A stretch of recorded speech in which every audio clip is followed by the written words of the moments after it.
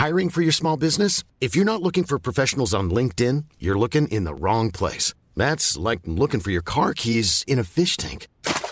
LinkedIn helps you hire professionals you can't find anywhere else, even those who aren't actively searching for a new job but might be open to the perfect role. In a given month, over 70% of LinkedIn users don't even visit other leading job sites. So start looking in the right place. With LinkedIn, you can hire professionals like a professional. Post your free job on linkedin.com/people today. Burrow is a furniture company known for timeless design and thoughtful construction and free shipping, and that extends to their outdoor collection. Their outdoor furniture is built to withstand the elements, featuring rust-proof stainless steel hardware, weather-ready teak, and quick-dry foam cushions.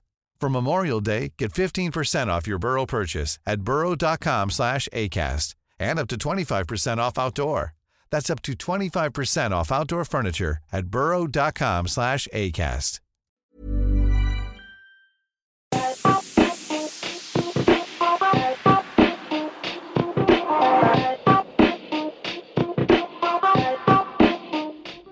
Welcome to the Watford Buzz podcast, the show where we talk about the mighty Gunners. Just kidding, Watford FC obviously. Coming up on the show, we'll be chatting to Omar from That Millwall Pod to find out more about the Lions. But first, once again, I'm delighted to be joined by the dynamic duo, the Cape Crusaders, flying the Watford flag high. It's Tom Burdell and Jordan Weimer. How are you doing, guys?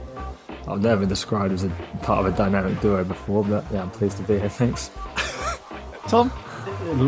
Likewise, but yeah, wow, what an intro. You've clearly been storing that. I wasn't expecting that, I have to say. I had a few minutes this morning to write out the intro, and I thought, let's go with a Batman theme, Batman and Robin. They're our heroes. They're coming here to tell us all about Watford. Which one's which, though? I'll leave you two to decide which one. And what does that make you? I'm like Gordon, Commissioner Gordon. Oh yeah, Commissioner Gordon. All Commissioner Gordon. The Commissioner. Again, I like it. Oh, man. Okay, well, let's get into it. Winning away is easy, guys, isn't it? I don't know why they haven't done this more often this season. It's okay. To be fair, the first half was quite poor. It was quite poor, and conveniently, we need to talk about the first half because we've had a few questions in. One from Danny. And this one I'm going to give to you, Jordan. He says that the first half was poor, and he was wondering if the setup had anything to do with it. I think the point Danny is trying to make is perhaps a 4-3-3 might have been the way to go with the fact that Cleverley, Chalabar and Hughes were all starting together. Yeah, I mean, I think it did play a part. I also got another question actually sent into a DM, which is along the similar lines and asking as well if that was perhaps a tactic that we start slow. So I'll try and cover both at the same time. I don't think it's necessarily a tactic. I think our style of play doesn't necessarily lend us to being that kind of fast starting team.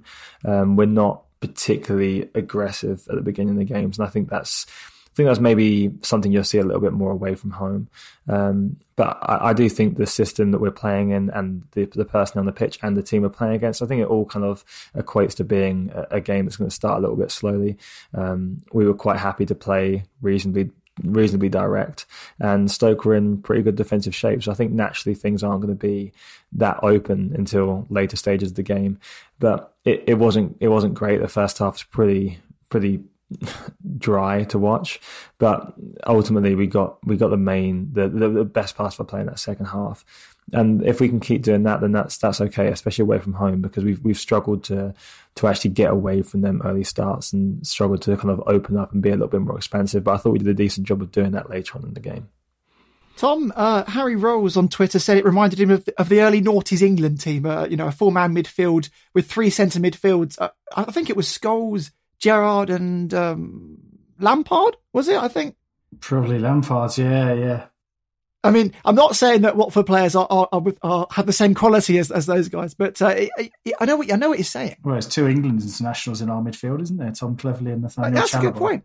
That's a good point. Yeah, it was a surprise, wasn't it? And when I saw the lineup graphic, I assumed it was going to be a 4-3-3 because, and I've said this, I've sort of posited this theory on Twitter before, that I think quite often the club don't do it in squad number order, do they? They do it in vaguely what it's going to be. And the most sensible way to dissect that, I thought at the time, was 4-3-3, Cleverley, Chalabar, Hughes, and then Sarr and João Pedro flanking Troy Deeney.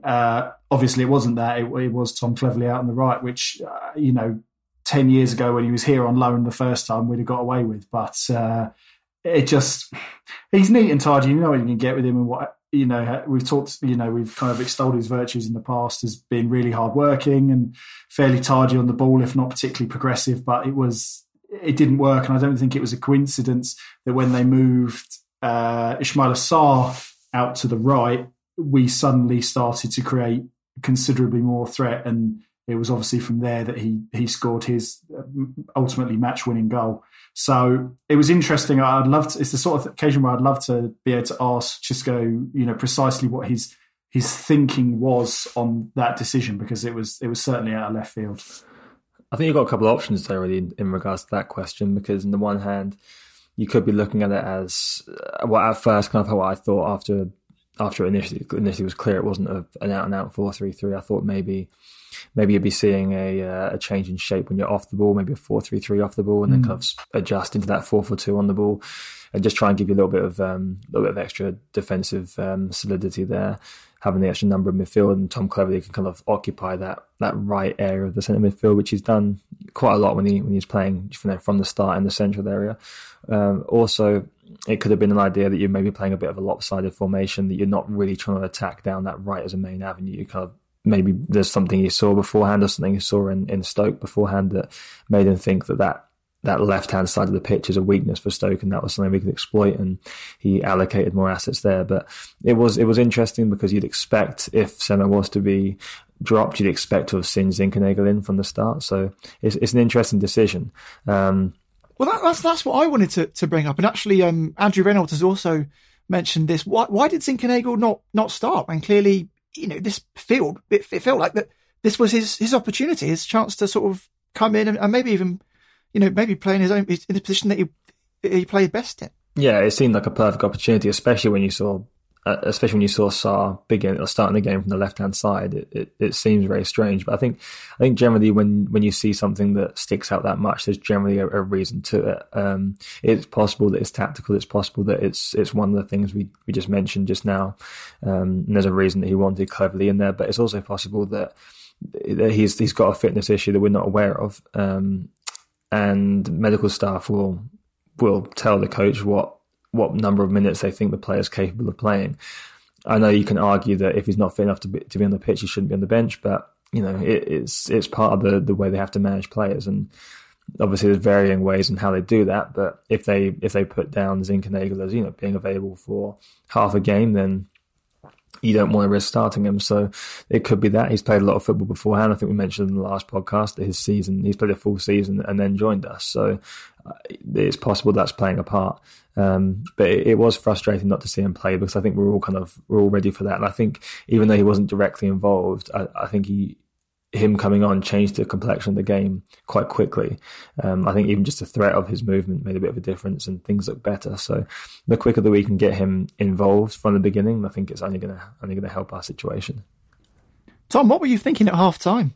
That if I wasn't going to be on this podcast today, I might have seriously considered not paying any attention to the second half. It was wretched, wasn't it? And it's one of those where you almost feel like, say, do you know, if we lose trying something different, or if we lose,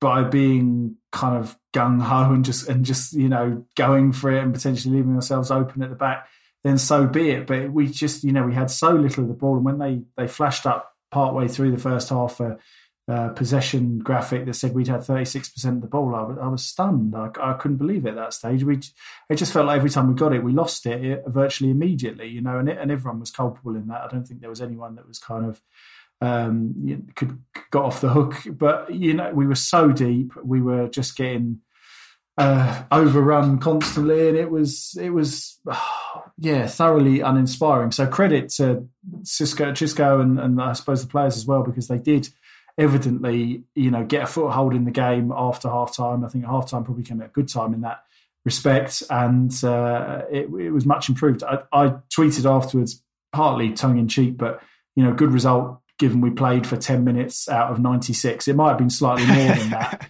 but broadly speaking, it wasn't.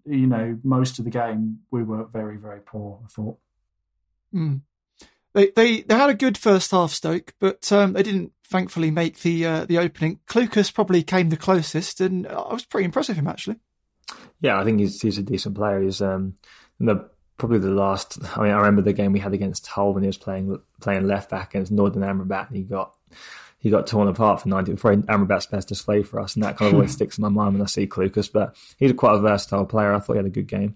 I think Stoke in general, that first half, it was quite difficult for us to get control of the game in that half because they were quite comfortable off the ball, and they made the space very, very difficult for us to play in. And they kind of they did a good job, I thought, of making the game that way. I don't think they did a particularly good job themselves of being an attacking threat. They kind of struggled to get into our half and get anything going too. So yeah, we kind of a bit of a stalemate in that first half. But I'd say they probably would have been the happier of the two.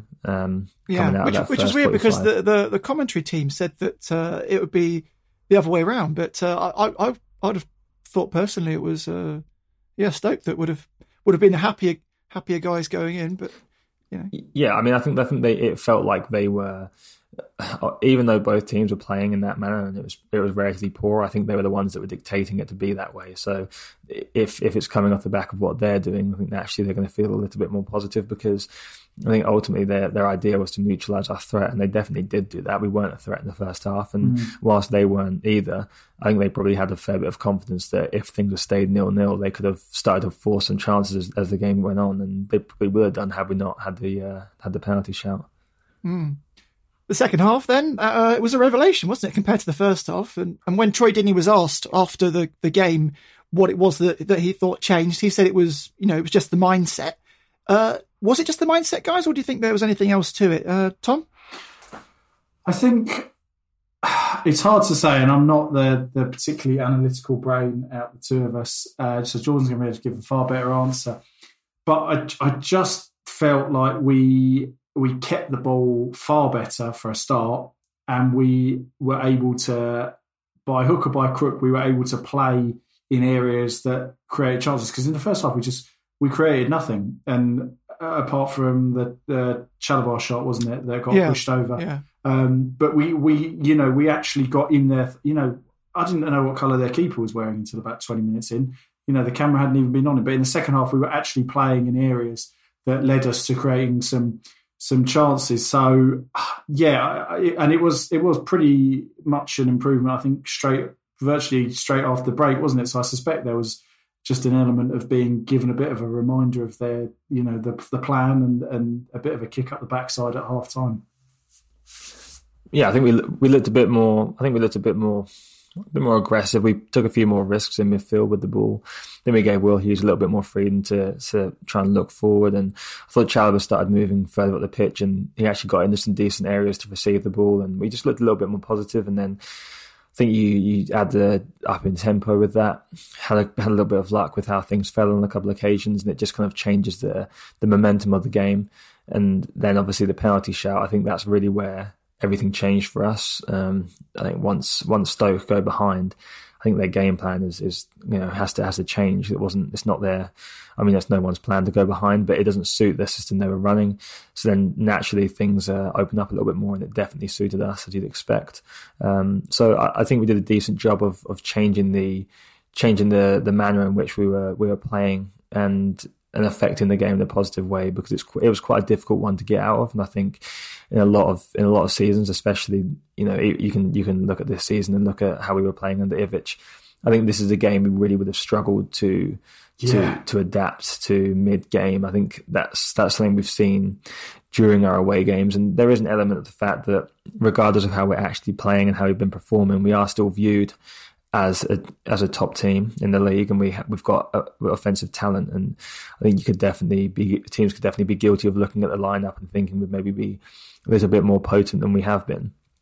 So I think naturally when teams are sitting back and they're willing to be a little bit more defensive, even though we didn't have much possession, they were still willing to be quite direct and defensive. I think we've had a lot of struggles at breaking that. And we found a different way of doing it last night, and it wasn't the cleanest, it wasn't the prettiest, it wasn't the most offensively fluid, but it was enough to change the style of the game. And I think once, as I said, that penalty happened, it gave us the opportunity to open up even more.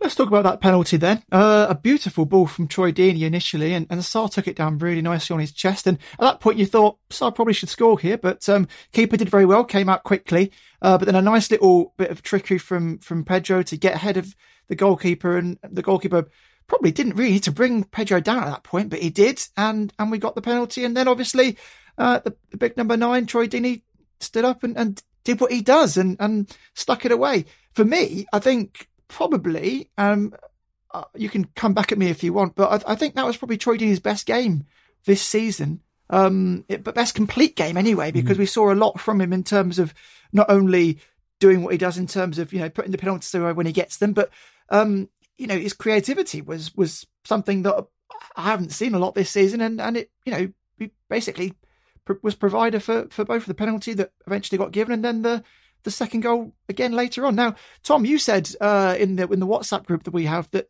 something interesting. You said something like he's becoming less of a number 9 now and more of an important number 10 for us. Do you want to expand on that? Yeah, it's. I've always put my hands up to this. I'm always the first to batter Troy Deeney because I think his best days are behind him, and I think he's holding us back. And as we talked about on a pod quite a while ago now, that statement from Scott Duxbury I thought was really ill-advised and just underlined a problem. The fact that there was a problem that we all thought there was in terms of how much power Troy holds. But I'm big enough and ugly enough to admit when I'm wrong, when something doesn't align with my opinion, maybe rather than wrong. And I thought he was really quite good yesterday. I think we've seen this version of Troy before when he's played in a 2. I've said before the 15-16 season when we got promoted under when we were first promoted under Kike, and he played up front with Odion Ighalo. He was the one that tended to sort of drop deep and try and link midfield and attack, and it was Ighalo who pushed on and got on the end of things, and that worked really well. And they had a great understanding. And then after that point, obviously Ighalo's form tailed off. He left, and Deeney virtually from that point onwards, I think, played on his own almost exclusively. A few games with Andre Gray, but not really very many. Yesterday looked like a return to the best of that. The assist was obviously excellent for Ismail Sarr's goal. He could have had another one had Sarr stuck that chance away. And then about 7 minutes after providing the assist, from quite a deep position in his own half, he tried to slide one down the line for Sarr to get away from the mid-marker with pace. I mean, I think the second Stoke defender cut that out in that instance. But, it was... I think he's got probably more football intelligence than a lot of players, perhaps. And he realised that was probably one of our better chances, was to try and slide Sarr in there between Reece Norrington-Davis and the left-back and whoever was the left-sided centre-half at that point. And, I think he does hold us back as a target man and as a kind of number 9. I don't think he's got the mobility that he used to have. I don't think he spends enough time in the penalty area, although interestingly this season, and it is a small sample size, he's actually taking slightly more touches in the penalty area per 90 minutes than he was last season. But it's a negligible thing. And obviously we're taking, kind of 10 games or so's data against a full season. But yeah, and Premier League versus that's it. Different. That's it exactly. So you would reasonably assume that adjustment would be there.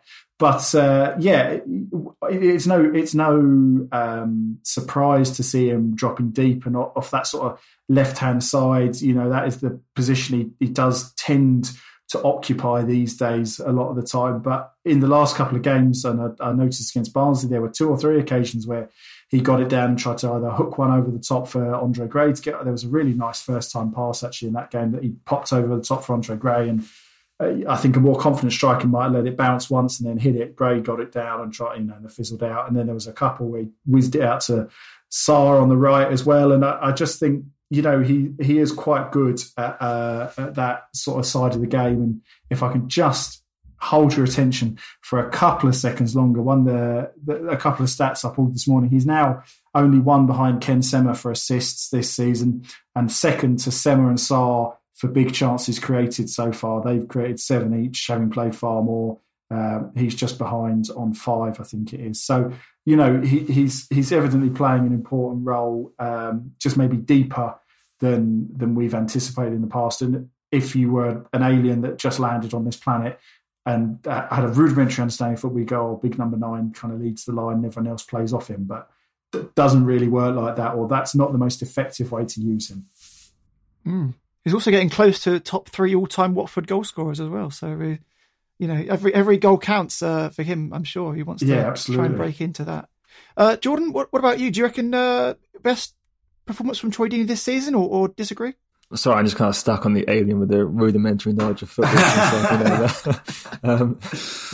I think Tom's right. I think if you look back at the seasons we got, the seasons leading up to us getting promoted, where he was scoring 20-odd goals a season, and he was playing with a strike partner, he was much more of a all-round striker who was able to drop deep. He could get forward, he could hold the ball up, but he also had the ability, physical ability and agility and pace and strength to get in behind and just vary his avenue of attack. I think when we did get promoted, when you had that goal scorer next to him, it was worth working a way of how to get Ighalo into goal scoring positions. And Troy dropped deep, and I think that's when he kind of developed his hybrid position that he plays in, somewhat of almost a false target man, if that makes sense. He drops into a deeper position, he's going to pick up the ball, and it's not a bad plan, because as we touched on just before we started recording, he likes to occupy that left area a little bit deeper. He often is going to be there to receive goal kicks and that kind of angled ball from the right centre back, which is always going to be a focal point of distribution for most teams. And he finds a way of getting into those positions, and he's a decent technical footballer, and he knows how a striker is going to move a lot of the time. And if he has a good connection with that forward, then he can be in a position to do so. And I think as his body's changed over the years, I think he's purposely changed the way he moves around the pitch in terms of kind of leaning into that physical side of his game a little bit more, for better or worse. João Pedro had a good game as well. Obviously, he had the penalty. In fact, he could have probably got 2. He was sort of shoved off the ball when he tried to chip it later on, going past his man, but he was kind of bundled off, wasn't he? But he managed to get his toe ahead of the goalkeeper and earn the penalty. And he was quite sprightly as well. In fact, he looked good playing alongside Deeney, like you said earlier, Tom. I think probably it's one of the better performances this season from both strikers at the same time, sort of working together almost. And like you say, it was kind of a little bit of a return to that Ighalo Deeney partnership in some ways. But Tom, what did you think about João Pedro? Who wants to go, Tom? Yeah, I thought he was good. I didn't think it was necessarily his best game. What I like about him, what he brings to the attack, is I think a bit of variety, and certainly compared to the strikers we've had in recent years, you know, sort of the kind of the mould of striker has tended to be quite big. I suspect I'm just trying to desperately check myself here and make sure I'm not missing someone. But quite often, Deulofeu's stint up front, you know, aside, we have tended to kind of have lumps up front. I'm thinking Deeney, obviously, the obvious one, but then Akaka is another one who's had a bit of a go at being the striker. So the fact that he's quite nimble and he progresses the play with his dribbling and what have you. He's quite happy to kind of go wide and run the channels and do that sort of work as well. He just brings something a little bit different. And I still don't know if we know, and Jordan, I'd be interested to get your view on this, if we know what his best position is, because we've now seen him as a number 9, as a number 10, and out on the left. And you know, I'm still not clear. And by the way, he's still very, very young, so he's got a lot of learning and development to do, hopefully with us. But I'm still not clear on where I like him most. Yeah, I mean, I think we're still trying to find that out. I think he's just still developing as a player enough that he's got room in his career to really nail down where his best position is. But I think he can play in any of those front kind of left positions, coming in on his right foot and playing in those areas, whether that's the left wing or maybe an inside forward or striker.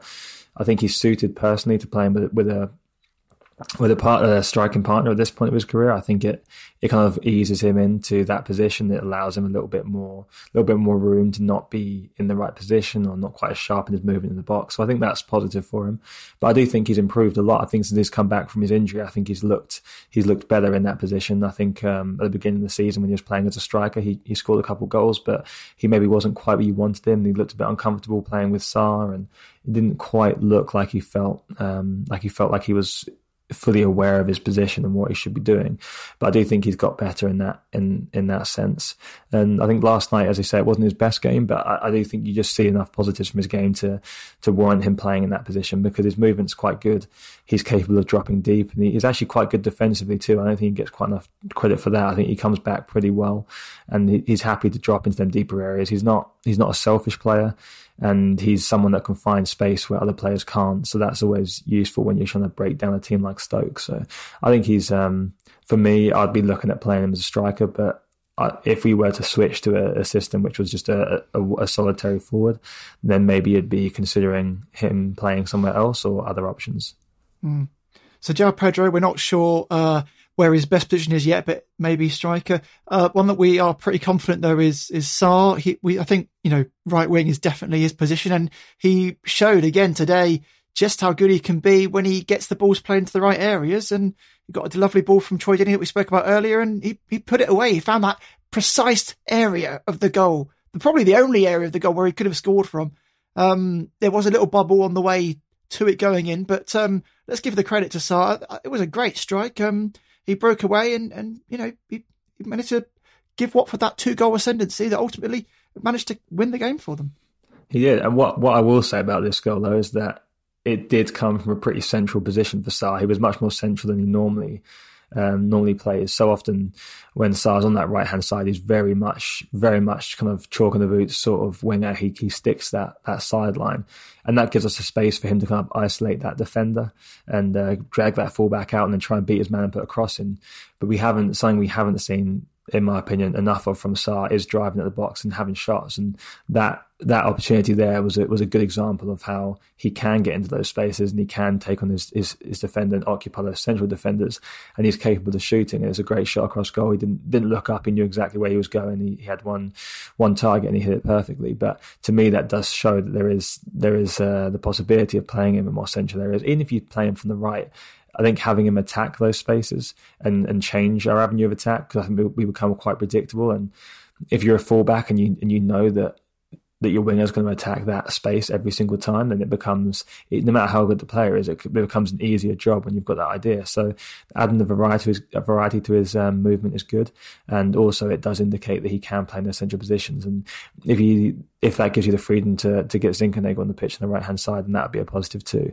But I think we do have to continue finding a way to get Sarr into the game and be productive, not just with his assists, but also he's capable of scoring goals, and we should be finding ways to do that. Yeah. Tom, what did you think about Sarr?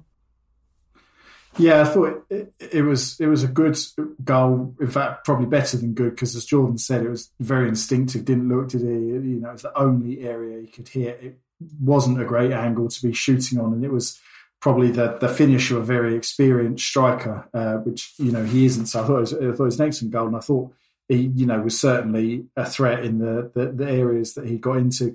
I don't know if this is by design or if this is just opposing teams trying to stop us, but it almost feels like we haven't used that. Using his pace, getting him on the shoulder of the last defender, and just trying to put sort of slide rule balls through to him enough this season. Obviously, as I say, it's probably anticipated that we would do that because he is so quick, and he's so quick carrying the ball as well still, not just in his kind of acceleration off the ball.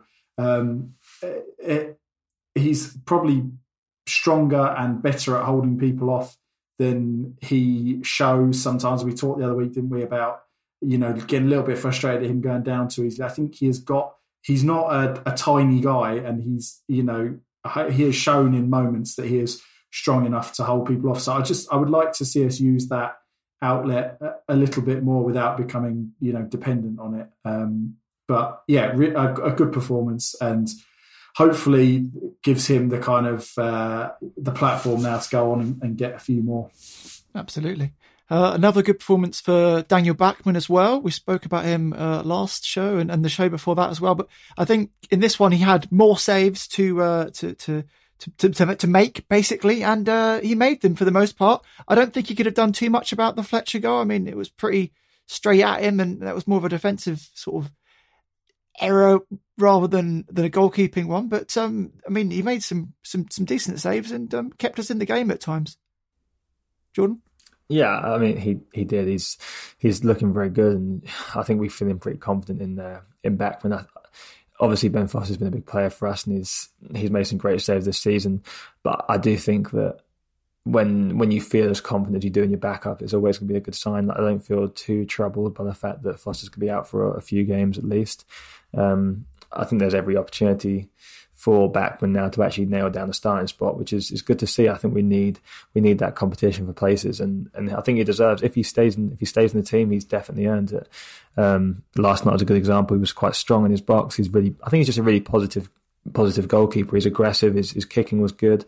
There's a couple of occasions it maybe looked like he was going to take too long on the ball, but he strikes through it nicely, and he gets it outfield, and he's quite pragmatic in how he plays, but he's just very, as I said, aggressive, and I think that's a good trait for a goalkeeper, especially one that's still able to be controlled. He's not out of his box in dangerous situations. I just think he's a good goalkeeper, and I think he looks very mature, and I'm happy to keep going with that position as it is right now.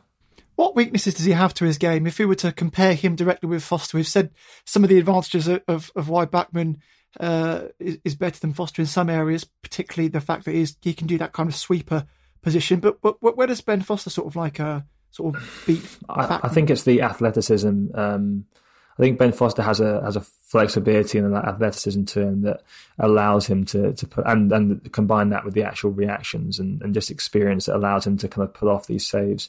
I don't think Bachmann is capable of pulling off some of the individual saves that Foster is, but Bachmann's he's a more well-rounded goalkeeper in the sense that he's kind of better in a lot of categories in terms of his kicking, his claiming of crosses. I think is superior. And I think he dominates his box better. I don't think Foster's the most aggressive goalkeeper, but Ben Foster's just a great instinct goalkeeper, and I think there's so many different goalkeepers. Is not my best position to analyse, but there's so many different areas of goalkeeping that you have to perfect, and I think Ben has really done a excellent job of perfecting the shot stopping area, which is obviously a vital part of the goalkeeping. But I think when you add those other elements that the Bachmann brings, I think you still can feel pretty comfortable, even though they approach their job in a different way. They could have a similar output based on how well they do their jobs they're good at, respectively. Okay. We're going to move on to transfers in just a moment, but before we do that, is there anyone else that you wanted to highlight from yesterday that you felt deserves a mention, either of you? I think I will mention Chalobah again. I don't think he was outstanding, but I've seen the last few games. I think I've seen some improvements in how he's been playing and getting into some further forward positions in the pitch, and his passing's been a little bit more positive. He's looked a little bit more comfortable. He's playing a little bit. He's playing a little bit lighter. He's moving around the pitch in a little bit more of a fluid way. I think that's something we've seen from Chalobah a lot this season. He kind of stuck to that defensive position and played within himself quite a lot. But he seems to be playing with a little bit more freedom. It's difficult to know whether that's through coaching or through just overcoming some barriers he was facing himself or not. But either way, I think he's looking better. It's still not exactly what we kind of would hope we could see from him. I think he's still got room to be better. We've seen better from him in the past, but I thought that we've seen some incremental improvements of his game, which has been positive because we all kind of want him to succeed, and I think it's something that's still attainable, but we need to see something soon. I think we are starting to see some early signs of improvement from him. Tom, anyone from you? I was just trying to think. I wonder, I would maybe just highlight Sierralti. I don't know if it was his best game for us so far. That there were a few instances where he sort of got sucked into doing things that maybe he shouldn't. There was one instance quite early on where he got sort of sucked into a stupid challenge quite a way up the field, and he wasn't bad by any means, but I just wonder if we saw a little bit more of the kind of weaknesses in his perform in his abilities yesterday for the first time. That challenge where he got rolled is exactly what I was concerned about when he signed. And we were discussing that previously. That he had a tendency to be aggressive and get forward and get into his striker, get into his opponent. And he's not the best. He's not the best athlete. He's quite a stiff player, and he's very susceptible to that. So I think it's a risk him playing aggressive. I think he has to play within himself a little bit more, play a little bit more conservatively. I understand why he made that, but I just think that he's going to lose them ones more often than not. And even if he doesn't necessarily lose it, he's going to give away the foul. So yeah, I think you're right in pointing that out. That was probably the worst. I mean, I know he had the header towards goal last week, but that's kind of the only real bad thing he's done. Since playing, his possession was still pretty good, but yeah, no, I do think you're right pointing that out. That is something to watch as Siriata and something that he's kind of got to try and avoid as much as possible. In that first game he played, he was slipping and sliding all over the place, but that could have been down to the grass as well. Or maybe he was all over the place. As I say, he's not the best. He's not the best athlete. He's a really good central defender, but he's not the most comfortable in space. So I think you have to kind of limit where he's going to be involved. And I think if you can keep him around that edge of the box, in the box, and keep things suited towards him, then you're going to get a way better output from him. Good stuff, guys. That's Stoke done and dusted with then. A nice 6 points from both of those fixtures. Lovely. Right, let's move on to transfers then. And Watford have been linked with two more names. Firstly, Adam Leventhal reported earlier, and it's been reported by a few others as well, that James Lee Silicki could potentially be coming in on loan on a 6-month deal from Rennes. And Defray Robinson on Twitter has also asked us to chat about this one as well. By the way, fantastic name. Love that, Defray Robinson. Brilliant. Also, I like the name James Lee Silicki as well. I can imagine people trying to use the word Silicki and trying to change it into silky or skilly or something like that to try and emphasise the skills. But he's a central midfielder. What do we know about him, Jordan? Yeah, so from what I've seen, I've looked through his numbers from this season, his previous seasons, and I've gone and watched some footage. I still like to watch a little bit more before I've got a full-on opinion on him. But from what I've seen so far, best way to describe him would be a long, rangy central midfielder that's happy to carry the ball. He likes to carry the ball. His passing is maybe a little inconsistent, but he does look forward. He can be quite positive with the ball. Defensively, his output's not massive for a defensive midfielder, but I wouldn't necessarily categorise him as a defensive midfielder. He's kind of more of a little bit of a box-to-box or someone that likes to start from deeper positions, but that's not necessarily where you see the best of him. But yeah, he's quite left-footed. He's quite successful in his dribbles, but he does tend to kind of push that left hand side. That is the area of the pitch he likes to operate in. He's got some history of playing at left midfield. Doesn't look to be his best position. Injury history is pretty good, which is always good to see for a young midfielder. But I think maybe some of the question marks you have are why he's not been playing. I think he got about 250 minutes this season in Ligue 1, so that's something that's maybe a bit of a concern. But maybe the drop in standard gives him the opportunity to play some games. So I think we're looking at a player that we've seen some traits that we like, and if the deal that's talked about is to be believed, it's a loan with an option to buy, then it's a good way of doing your due diligence on a player that you might be interested in further down the line who could help us out now. And it's a pretty risk-free situation for us. I wouldn't imagine it's on the biggest wages. So, I think that's probably what we're looking at. Another good thing to mention is that, of course, one of his probably good friend, Sarr, is already in the team. And I don't know about you, Tom, but if I'm thinking about where I'm going to go and play my football, if I know that I've got a friend at a team already, then I'm a lot more likely to want to go there. And also it might even make my friend feel happier about being there as well. And maybe, it would sort of almost convince Sarr to maybe stay around a bit longer as well. Yeah.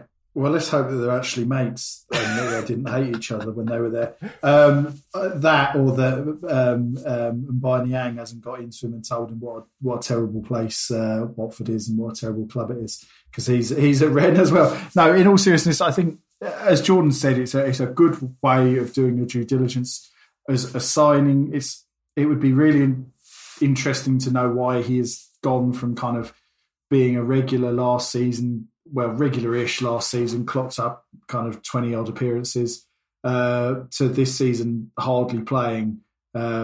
that's interesting. There doesn't seem to be anything that screams that he's had a bad injury. Well, he was injured. He was injured at the start of the season. Oh, was he injured at the start? But then he got back into the team, and then he's been sort of shifted out. So out. Yeah, that's it. So it seems that his injuries have been they're muscular injuries. I think one was an abdominal injury. And I think the good thing is if a player's missing games, if it's not a leg injury, if it's not a lower body injury, then at least you've got that to fall back on that generally that's quite recoverable from. So it is strange. As I said, I have to watch a bit more, and maybe have to watch a bit more of Ren in general to try and understand what's keeping him out of the team necessarily. Because, as you say, his minutes the season before were vastly different, weren't they? So. The only thing I would say is they've got a couple of other quite sort of experienced central midfielders there, haven't they? Clement Grenier and Stephen Nzonzi for a couple, but I don't. That's not to say I know anything about Ren and whether they have played or not. But yeah, and in terms of the kind of profile of signing we like to make, I said this off air, but I think it's worth repeating. We have signed a few players out of France now, haven't we? Sort of, fairly young guys. Obviously, one of them that we should have signed was Pape Gay, and I just wonder if this is a bit of a legacy of failing to complete that signing that we're. Now in the point, obviously at the time we were a Premier League club and we probably hope to remain a Premier League club.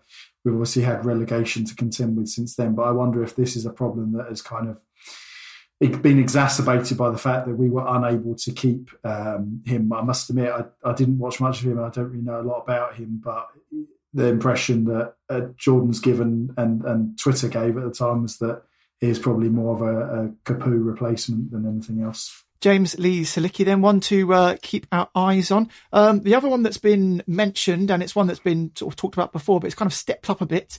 And I was reading a good article from a friend of the show, Ryan Gray, who's done a good piece for the Watford Observer about the potential of Matej Vydra to come in on loan from Burnley. And, it looks like he would like to go out somewhere. But how likely is this one, guys? And would you be in favour of it? You would always think that we have got a sniff because of his history with the club and his history, with the hierarchy here with Pozzo and so on and so forth. I always wonder about these ones. I know obviously Ryan's piece has confirmed this.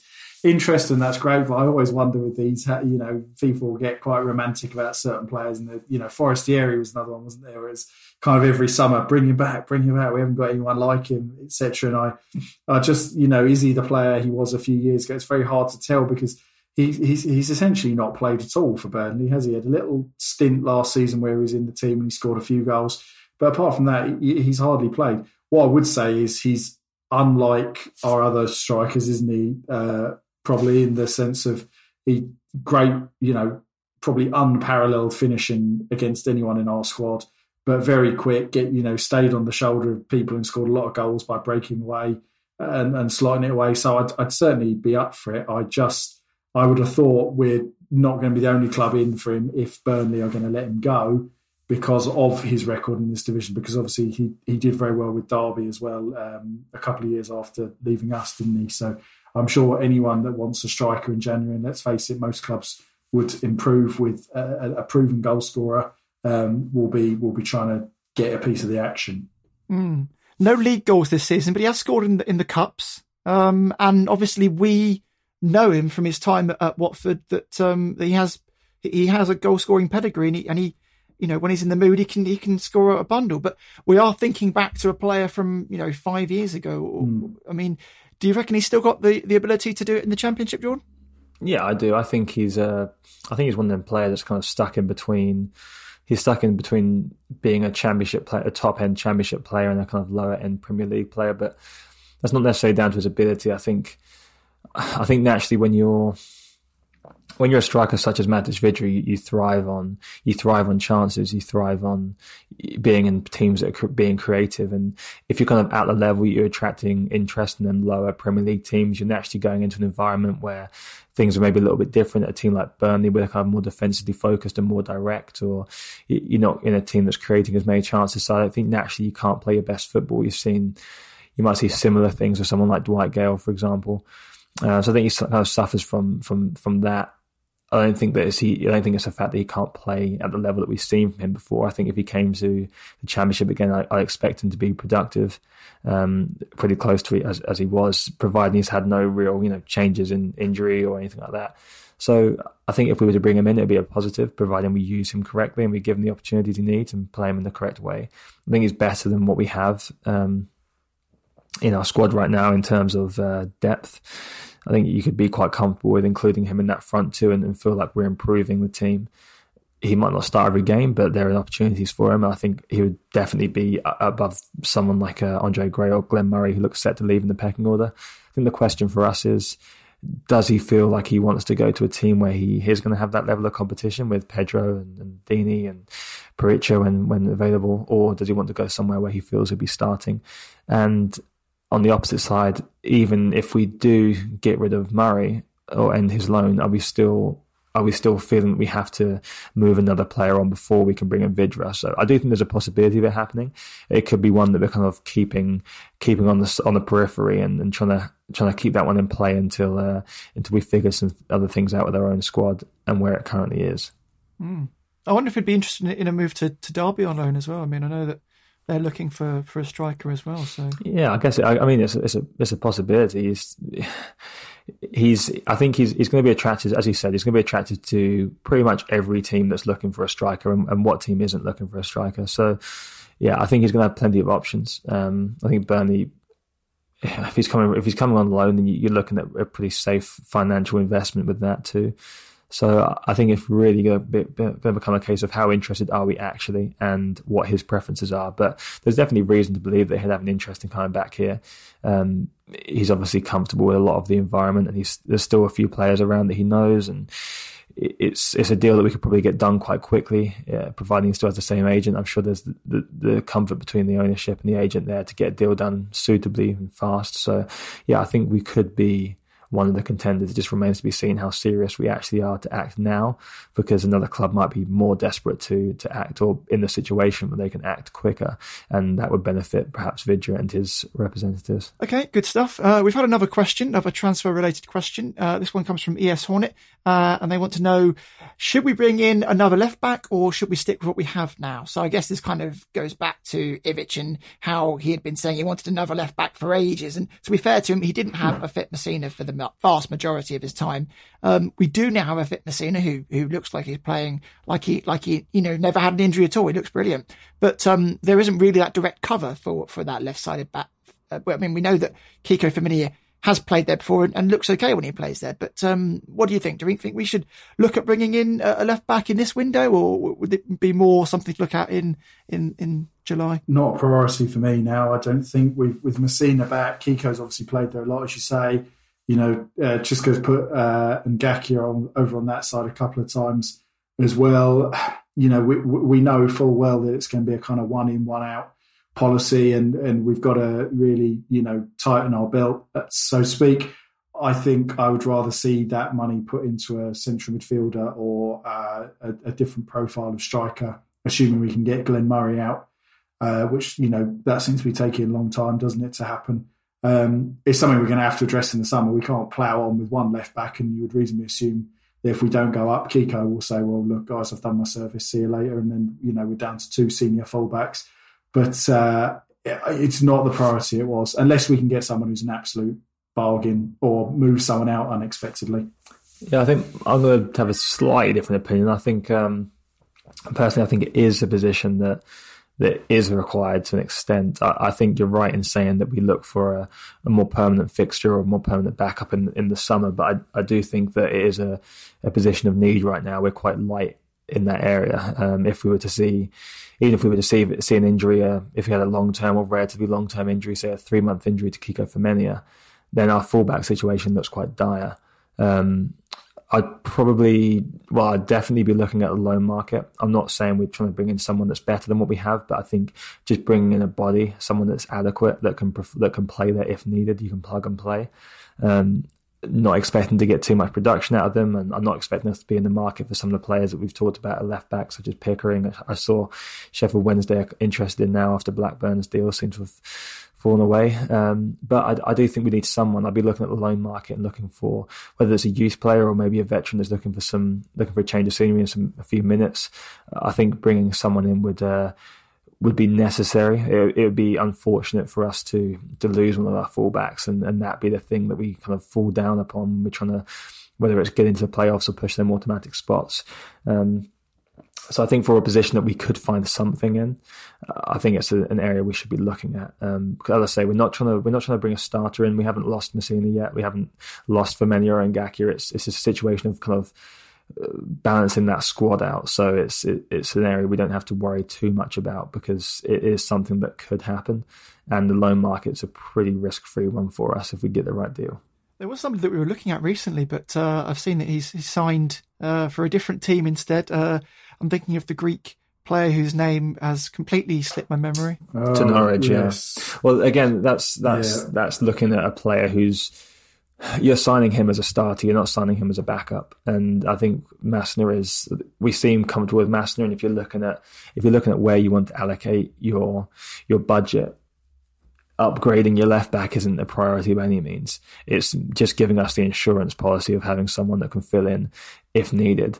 Obviously, as we're saying, Kiko can, but having someone that gives us that depth, you want to have two players in your fullback positions. Is something that's kind of a need. We don't really even have a player that's versatile enough to fill in there that's kind of playing that position. Maybe you could play Wilmot there, but I don't think we should be looking at that route. So yeah, I mean, Norwich signing is different because they are buying a starter and someone, for them it's an intelligent move because it's someone that they can bed in now for possible promotion. He's Premier League ready by the time they get promoted and it's a good fit for them. But for us, we're operating in a different market. Dimitris Giannoulis, I believe, is his name. Correct. On loan currently from PAOK, but I believe it was with an option to sign permanently. I think is it an option or is it even an obligation? Is it an obligation? I'm not sure, but yeah, I might be incorrect, but yeah, you're right. Okay. Right. Well, that's it for transfers then. Just moving on now to the next game that's coming up, and that's Millwall. Typically, a hard team to go to and beat on their own turf, but what do we think about this one, Tom? Well, they won last time out, didn't they? They've been on a bad run, but they did win their last game against Huddersfield on Wednesday. So we shall see. I guess we shall see how they get on over the weekend. I like Gary Rowett as a manager quite a bit, I have to admit, and I think they're probably a bit better than their league position suggests. Their home form is pretty wretched, though. They've only won once at home this season, 7 draws. So I suspect we're in for a tight game. Again, without reverting to sort of cliche and what have you, they are quite a physical team. They've got a pretty clearly defined style of play. 7th for long passes attempted, 4th for long passes completed. They put a lot of crosses into the box, 4th most in the division completed this season. They seem to get through a lot of defensive work as well, but that's probably more an indication of the fact that they're not having so much of the ball in games. The 3rd worst XG in the Championship, though. I think this has got to be a game that we're expecting to win, particularly off the back of getting a rare away win against Stoke. So a hard afternoon's work because I do think they've got some decent players, and obviously Jed Wallace is their top scorer, and probably someone that should be playing for a club with bigger aspirations. But there's no reason why we shouldn't be going there and getting all 3 points for me. Yeah, I think it's also trying to maybe trying to avoid falling into the trap that we fell into against Stoke in that first half. I think it's quite possible you see something similar in them early stages. I think Millwall are a tough one. They've got some good individual players, but they do play that quite direct defensive style. They play like that quite a solid back 5, back 3. Makes it quite difficult, and it can sometimes minimise the effect of playing a front 2 when they're up against 3 central defenders. You kind of end up matching them up a little bit too easily, and it becomes a problem. So maybe we'll change our approach a little bit. But again, Mill will have players to hurt you, as Tom mentioned there. Jed Wallace and Troy Parrott on loan, they could possibly get involved in the first team, and Ryan Woods in midfield. They've got players that can hurt you, so you can't take them for granted. But it's finding a way to break them down. I think we've got to be a little bit more creative in how we do that. So I think Wednesday was a was a good dress rehearsal for that, and or Friday, sorry, was a good dress rehearsal for that, especially in that first half, and perhaps that second half has kind of given us a bit of an idea about how to actually neutralise that defensive shape that the opposition are holding. Okay, good stuff. My thanks to Tom and Jordan for joining me once again. You can find those guys on Twitter at Jordan Weimer and at TB Birdell. But don't go away anywhere yet, because next up I'll be chatting to Omar from That Millwall Pod to find out all about the Lions. Oh, no. Oh, mate, you've sliced that one. Oh, man, that's just getting embarrassing now. Right, that's it. I'm sorting this out. Hello? Is that Nick Pinnock's Golf Academy? Can you fit me in for a few lessons, please? Oh, terrific. Whew. Yes. Blimey, what a shot. What in the world has happened to your game? If your game could do with some improving, get in touch with Nick Pinnock's Golf Academy, based in Panshanger. Nick is a PGA qualified coach who can analyse your game with the latest technology and coach you to beating your mates in no time. For more details, Google Nick Pinnock's Golf Academy.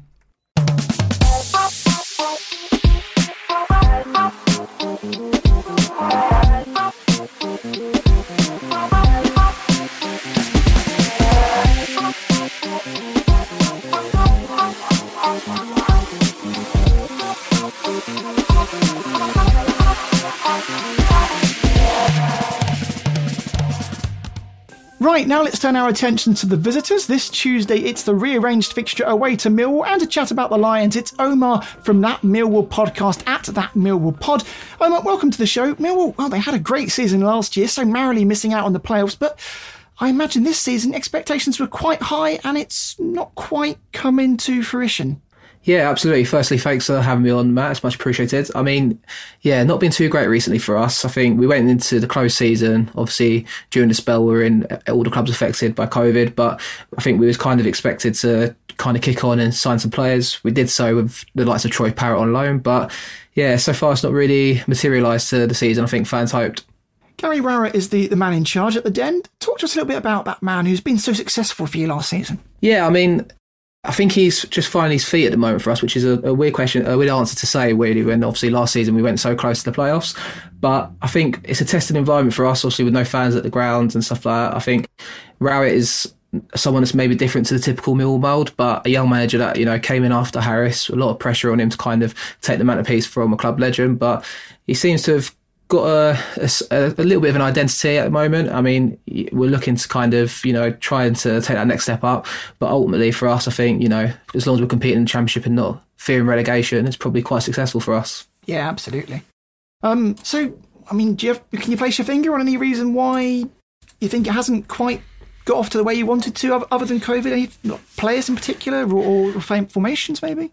It's a culmination of a few things, I think. We're typical, we're used to playing like a 5 at the back formation, especially away from home, which at times can be seen as, or perceived as quite negative. Like away from home, we get a lot of plaudits. I think in 2020, across Europe, we had one of the best records for clean sheets. So, you know, we're typically hard to beat, as you would expect from a Millwall side. But I think, you know, we've been unlucky with injuries. I mentioned we signed Troy Parrott. We also signed Ken Sahor. Both of them obviously quite established, well, in Sahor's case, an established Championship striker from West Brom. But we've been really unlucky with injuries. So the pair of them both made debuts and got injured. So, yeah, I mean, we rely quite heavily on our main man, Jed Wallace, who obviously kind of, you know, grabs a lot of headlines for us. He's our top goal scorer in the league. And I think he's got the most assists as well. And it's the same last season. But it's just, you know, we're looking for it. I think we're maybe heavily reliant on him and trying to, you know, the challenge for us is trying to find other players that could take the burden off him. What system do you expect them to play for Watford? Do you think they'll change anything, or do you think it'll be, you know, as you mentioned, 5-3-2? We're a bit of a crossroads at the moment. I think, you know, we went through a spell. I think we went 11 without a win in the build up to Christmas. We had 2 games against Bristol City and Nottingham Forest. We picked up a couple of good results. Obviously, a draw at home to Forest, we should have probably won. And obviously, a 2-0 win over Bristol City. I think for us, a lot of Millwall fans want to see a change of go back to a 4 at the back, which is what we did in them 2 games. Okay. So it's hard to say. I mean, I imagine we'll give Watford quite a lot of respect. Obviously, the power and obviously the talent you guys have. So in my gut, it'd probably be a 5 at the back, but I wouldn't be surprised to see us play a 4-2-3-1 instead. Okay. You mentioned Jed Wallace already. Obviously, he's the key danger man, but Who else should the Hornets be fearing or looking out for in the Millwall side? So we've got a couple of other players that are, relatively championship experienced, the likes of Ryan Woods, Mason Bennett, and also we've got Jake Cooper at the back, our centre half, who's always a threat from set plays. I mean, the key thing for us, I think, if Sahor comes back into the side, I think he'll be a real threat up top with the likes of Troy Parrott. So, yeah, we've got a bit of competition across places up top at the moment now, which is good to see. But I think for us, the main kind of strength of ours is the defence. So hopefully Watford have a tough day getting past the likes of Jake Cooper and Sean Hutchinson. Okay, good stuff. So at the time of recording, we're in the middle of the January transfer window. Do you think the club will look to add? And if so, in which positions is the squad needing strengthening? I think probably the centre of the park is top of our priority, and also more of an attacking midfielder to create chances. As I mentioned, to take the burden off Wallace. I think we're linked with a couple of players from Scotland at the moment, and also we was linked with Jason Malumbi, who we had last season at Millwall, but he actually unfortunately went to Preston last night at the time of recording. So yeah, I think we just need a bit more quality in the middle of the park, really, to kind of have more of a control in games, and hopefully that way we can create more chances for the forward line. Okay. What have you made of Watford this season? Difficult to say, really. I think I see you guys, obviously, I think you're in the playoffs at the moment, and you've changed your manager already, which is no surprise, because I think that's perception of Watford from a neutral's point of view. I mean, I do keep up with quite a lot of your games, and you obviously done well to keep a few key players there. Obviously, Sarr looks like a really good winger, and it seems to be doing quite well. It's hard. I mean, I kind of expected you to be at near the top, but maybe instead of Bournemouth or Norwich being at the very top, I might have expected Watford to be there instead. So maybe it makes sense why they've sacked their manager. I'm not too sure. Yeah. Is there anyone else you're looking at who you think could be a danger on the day? You mentioned Ismaila Sarr there. Yeah, I mean, obviously Troy Deeney is a player that if there was crowds, I'm sure he'd get quite a bit of stick from Millwall, and he tends to, rise up to that stick. So, I mean, that would have been a good sight to see. But yeah, I mean, obviously I tune into the Cycling GK on YouTube quite a lot as well and see Ben Foster. So obviously I look forward to seeing Ben Foster go up against Millwall and obviously get a GoPro angle, I suppose, which is be quite cool. But yeah, no, I mean, I know Watford have obviously got great strength across their whole squad, really. Chaloba obviously as well, good pedigree from Chelsea in the past. Maybe Jed Wallace can run up to Ben's GoPro if he scores. I saw Jamal Lowe do that on the weekend, I believe, wasn't it? Yeah. Now, Millwall often get a bit of bad press, don't they? Because they're seen as the bully boys, and then they're featured in films like Green Street alongside West Ham, and it's one of those things where sometimes you think, well, is there really anything to it? But then you hear stuff coming out quite recently about racist chants. Or the not supporting the Black Lives Matter movement. What's your take on that, Omar? And do you think there's bad wood in the mixture of the fans, or what's your opinion? Give me your take on it. I mean, it's not for me to say what fans decide to do, obviously, with regards to the Black Lives Matter movement. I think a lot of it, Mill's quite an easy target, I feel like. You mentioned obviously the films and the whole stigma behind Mill and the fear factor. I think at times, it could be a minority that makes the majority look bad. So, I mean, personally, I don't prefer to criticise the fans that, have their views and takes on what happened with the BLM movement. I think there's more to it than meets the eye personally. But yeah, I mean, it's one of those things we're used to. No one likes us, we don't care, as we say as our little slogan, really. And I think with that, we've got to kind of take the rough in this move, I suppose. Are there communities within Millwall who are trying to rise up against other members of the fans who are maybe bringing the team down? No, absolutely. I mean, I think the majority of fans are on side, and we had after the events of I think it was, I can't remember who we played that day now. I think Derby County, where we booed the knee. We then, the club itself, do a lot of work in the community. I think, we got a family club of the year a couple of years ago as like the best place to go to for families across the Football League. We also, we have the community trust that's the club fund quite heavily and have a lot of involvement with. And I think as a whole, after that game, we've now come up with these banners, the inequality banners. So I don't think it was clearly a case of just, perhaps racism, as people have, alleged to say. But, I think we do a lot in the community that maybe doesn't get highlighted. And obviously sometimes with that, the lowest things get highlighted more. Have you ever witnessed it or experienced it yourself? Or is it just one of those things that you hear about? I haven't, no. Okay, cool. Well, it's that's good to know. And hopefully, Millwall and all clubs will, look to move forward on this and be able to come out with a positive reaction. Before the season, I expect, another run at the playoffs was the target. But after what's happened so far, do you think that can still be achieved, or would you take a mid-table finish? How are you feeling at the minute? Yeah, I mean, with us, I think we've come close a couple of seasons now. We had 3 years ago under Harris, we almost got to the playoffs and we went on a late run, almost as similar to last season. I think, when the opportunity presents itself, we seem to stumble at the last block in the Championship especially. But for us, I think a lot of it is, like I said in the past, just staying up, getting to 50 points and, from there trying to kick on. So I think a lot is said about that for our season, really. So once we get to that point, then we kind of assess where we are afterwards. Obviously, from last season, the aspirations to this season was to try and kick on. But I think ultimately, in a division where you got the likes of Watford coming down, Bournemouth, Norwich, with all the money they have spent in the Premier League, it's ultimately a tough playing field. Yeah. Millwall currently with 20 goals against. That's not bad records, really. I mean, if you look at Norwich City, they've only got 20 goals against as well. I mean, credit really has to be given to the goalkeeper. Yeah, we got Bart Bielkowski in goal, who was previously at Ipswich for 3 or 4 years, won Player of the Year there. He signed for us last season and, again, won Player of the Season, voted by the fans. I think all the defence do their bit. I mentioned, obviously, the 5 at the back that we tend to play, and it made us difficult to beat. And unfortunately for us, when we do lose, we seem to lose quite heavily. But I think, if you do well, if you manage to score 3 or 4 past us, really, without us having a say in the game. Yeah, and you just need to really improve those goal figures and you could be climbing up the league. I mean, you've had a few games ruled out because of COVID-19. Has that had a big impact on you, particularly recently? I didn't expect it to do so, but I think it did after the weekend's game. We obviously had our game postponed and obviously the Bournemouth game on Boxing Day. I think it was going to be quite a difficult run of fixtures anyway. But yeah, I think, we picked up a couple of good results, had 2 games postponed. 8 players were hit by COVID in the first team squad, 5 of which played on Saturday and started the game. And the kind of underlying tone whilst the game was on was we just looked a bit flat-footed, and obviously hard to say the full effects of COVID, but I think the whole team had to isolate for 10 days and didn't have a full build-up to the game on the weekend. And whilst it might have been looked at as a positive at the time to have some time off and go again and kind of reassess in the new year, I think ultimately that run of games and not having that might have been detrimental towards us. Okay, a final question for you, and it's one I always give to my guests. It's one that people don't generally like either. What's your score prediction for the game? I'll probably take a 0-0 from honestly at this time of saying it. I think for us, it depends what kind of side we put out, but I imagine we'll be looking to absorb a lot of pressure from you guys and try and take a point. I mean, I'll go with a 1-1 draw. Okay, good stuff. Well, that's Omar Romain there from the Millwall Podcast, and you can find them at That Millwall Pod on Twitter. Well, thanks to Omar for joining us. That's it for today's episode, but we'll be back again after the Millwall game to dissect that one and also build up to the Queen's Park Rangers match. Until then, keep sharing the pod, and I'll see you next time. Bye for now.